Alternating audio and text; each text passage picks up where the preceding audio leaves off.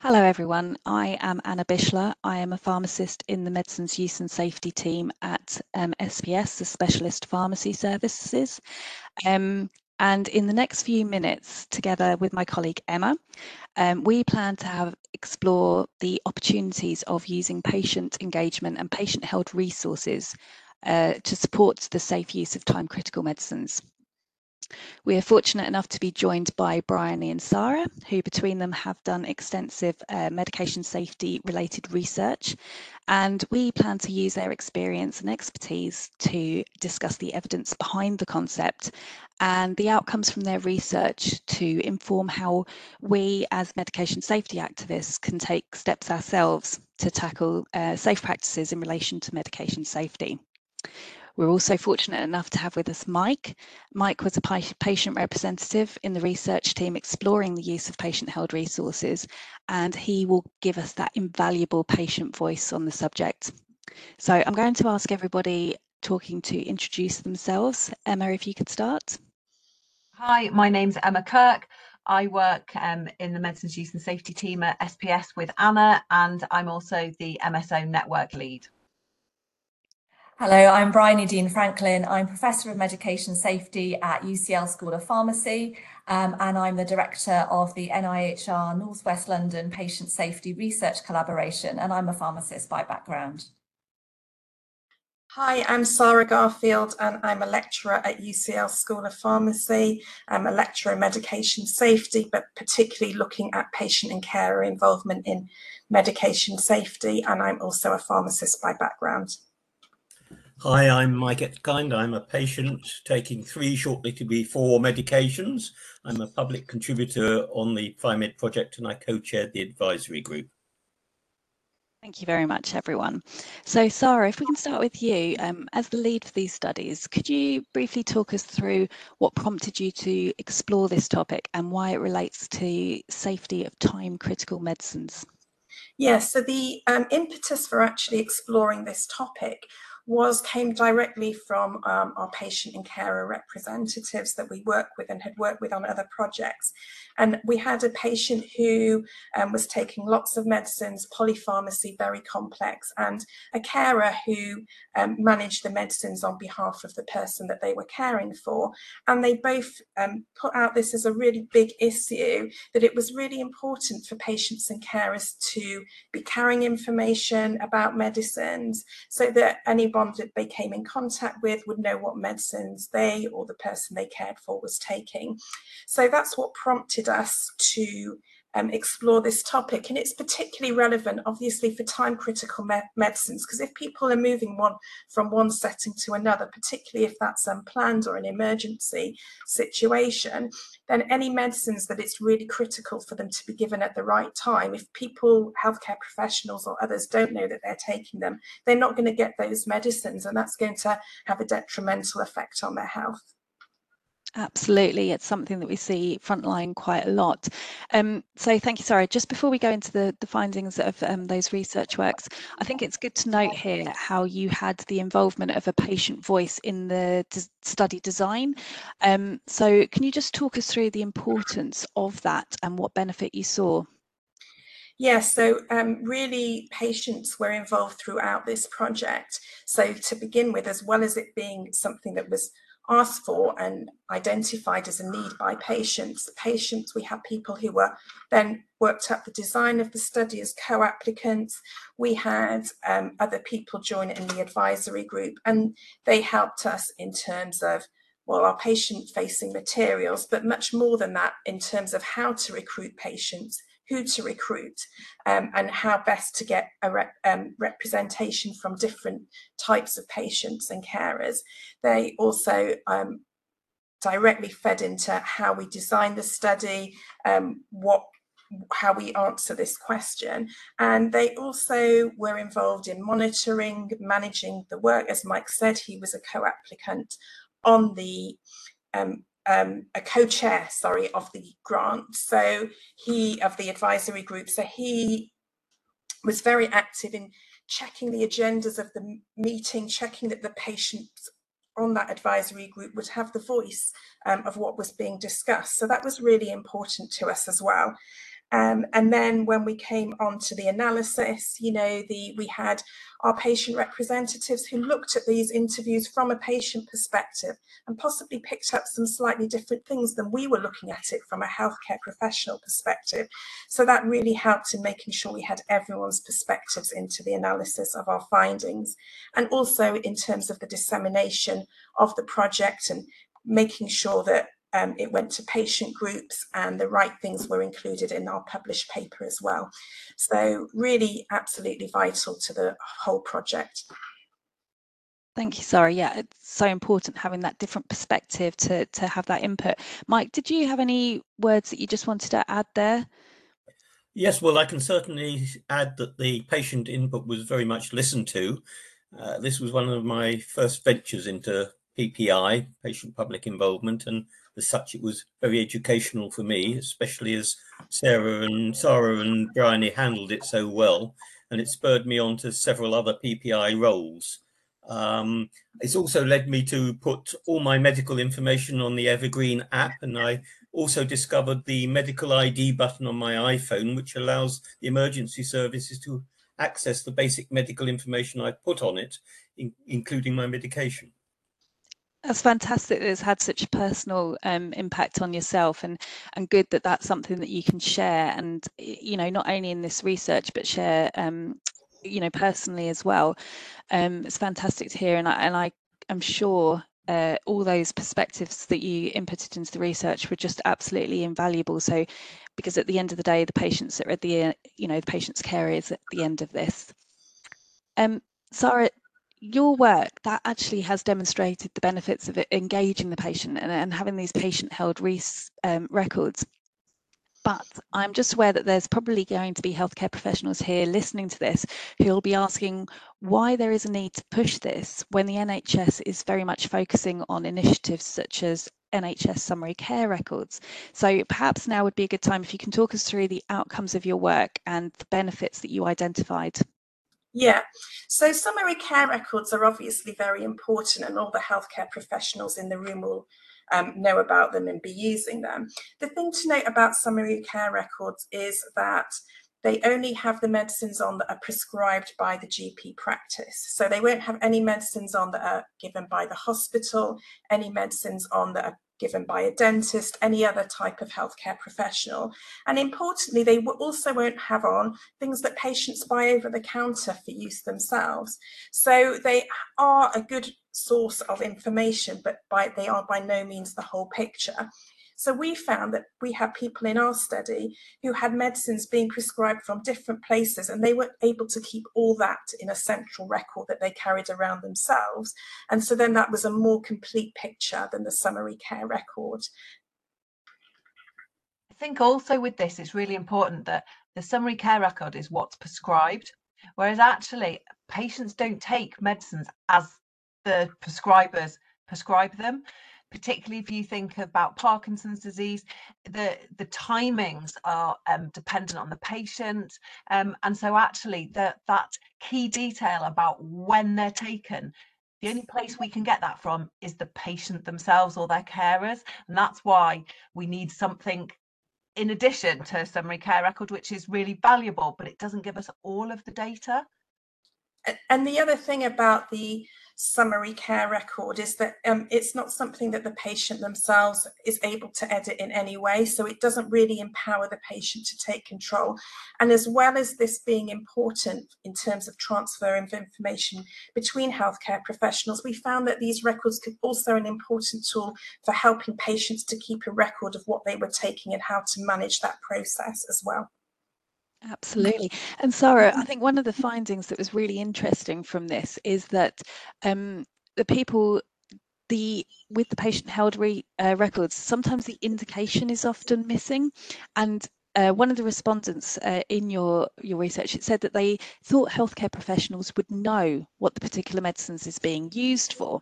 Now, we know that it's absolutely vital in any kind of care that we know what that medication is being used for. So why do you think there is this disconnect in the understanding of it, and what do you think that we can do about it in relation to the indication of the medicine? Yeah, so a lot of patients actually said that they didn't think that it would be offensive, they thought, to tell healthcare professionals what the medicines was being used for, because they thought that would be like saying, well, you don't know this information yourself. So the fact that they didn't know that one medicine can be used for lots of different purposes was what the barrier was. So I think the answer to that is to just explain to patients, medicines can sometimes be used for more than one purpose, and it's really helpful for healthcare professionals to know which purpose your medicine is being used for, so that they know to include that information without being worried about offending the healthcare professionals. I think this also brings in that from a time critical point, some medicines are time critical for some patients, but they won't be for others. And we don't know that. So the indication is really important, but that also gives us an indication of whether it's time critical for that specific patient. Yeah, I think that's absolutely right, just to add to that. And I think that's for two reasons. Partly, as you say, and as Sarah has said, it's the different indications. So, for example, an antibiotic might be used to treat an acute infection, or it might be used for long-term prophylaxis. Now, obviously, both of those are important, but it might be much more time critical if it's being started for an immediate acute infection, for example. And I'm sure all of us who are pharmacists will be able to think of lots of medicines that have multiple indications. I think the other thing where patient-held records are useful was, as was alluded to earlier, in stimulating a conversation with the patient about how they take their medicines, but also what matters to them. And I think from a patient safety perspective, it's helpful sometimes to think about safety as sort of avoidance of physical harm, but also safety in terms of psychological safety. So if a medicine we might not think clinically is super time critical, but for the patient's psychological well-being, it might be really important. And again, using patient-held records can often stimulate those helpful conversations with the patient. Absolutely. It's something that we've really explored before about individualised care and the importance of that. We have to come back to our patient and find out what's best for them. Actually, Bryony, coming to you, our MSATs audience that are listening to this, they are fantastic at addressing barriers that we find to improve medication safety. So from the work that you've done, what barriers to using patient-held medication records at the point of care, what are the barriers and how can we potentially overcome these? Oh, great question, Anna. That's so important. I think there's barriers at several levels. I think from a public point of view, as we've already alluded to, I think sometimes there's a perception that it's one NHS, that the information is all there, and obviously it should be all there, and that's something that we're aspiring to work towards.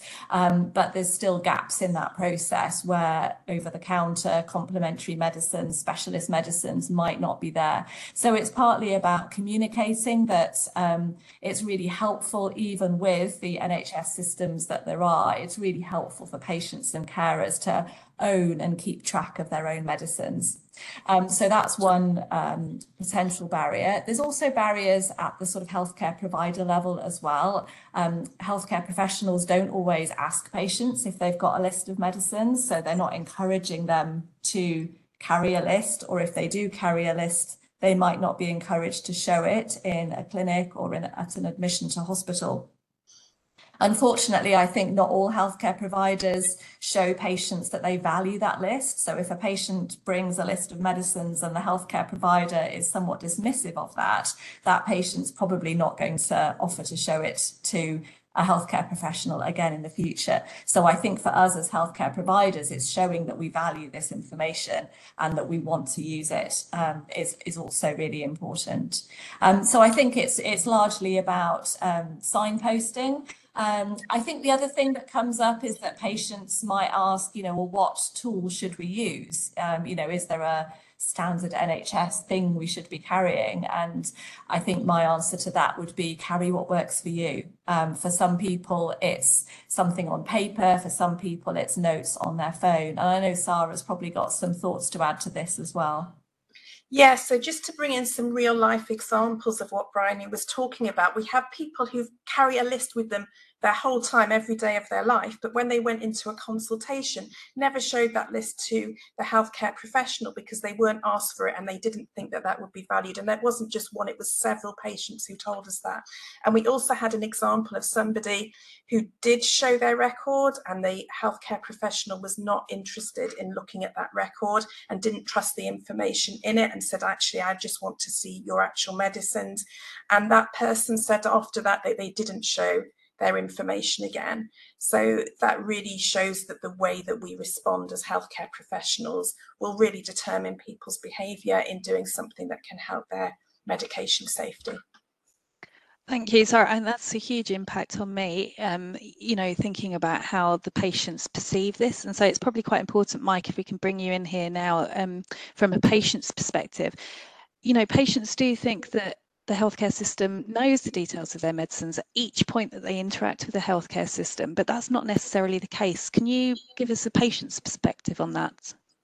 Well, certainly my own perspective is that I'd love to think that all NHS records are fully up to date, accurate, shared throughout the health service and never subject to any computer outages. But until this becomes a reality, patient-held records, I think, are surely a valuable backup source and should be welcomed by the healthcare professionals. Also, the thrust of NHS policy, as I understand it, is towards patients taking more responsibility for their own care, and keeping records is surely a valuable way in which patients can engage with their own care. And taking one other point, we're led to believe that the NHS wants to do things with us, not to us. And so being dismissive of patient input runs completely counter to this. Absolutely. So we need to change our direction and our way of thinking to ensure that we are thinking from a patient's perspective, individualised patient care and involving the patient. So everything that we've discussed here, kind of the benefits, the barriers.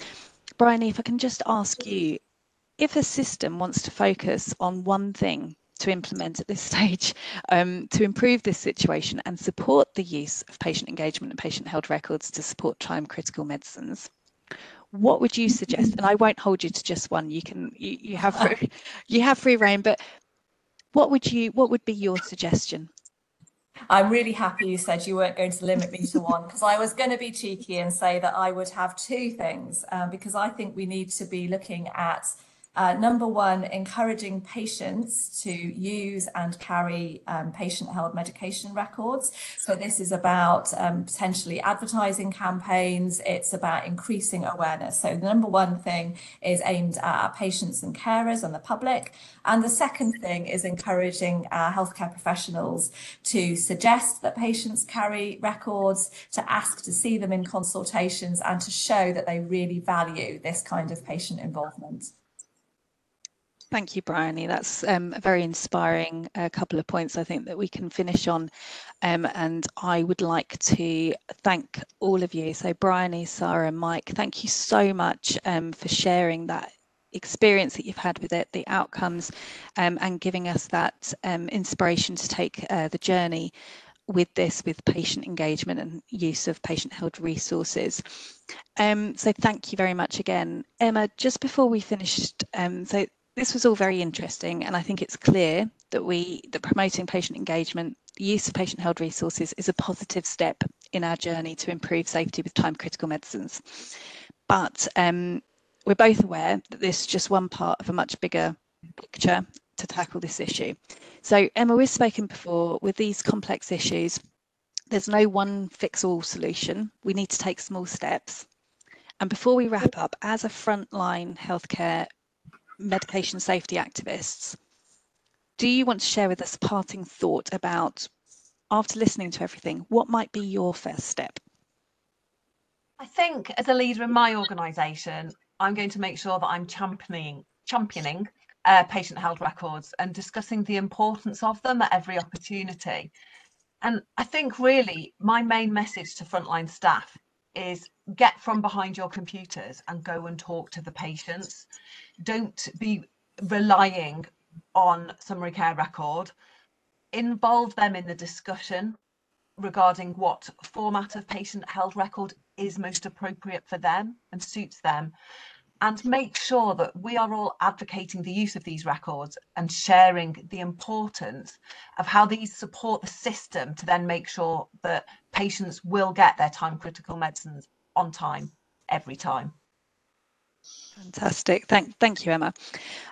So that just leaves me with just to say that this podcast is just one resource that we've put together to support our upcoming MSATS webinar on time critical medicine. So if you haven't yet registered with that, you can do that on the SPS website. You can opt in at any time to receive emails and updates from SPS about future events and resources on medication safety related topics. So it's a thank you from me. Thank you to everyone involved in this podcast. Thank you very much. Goodbye.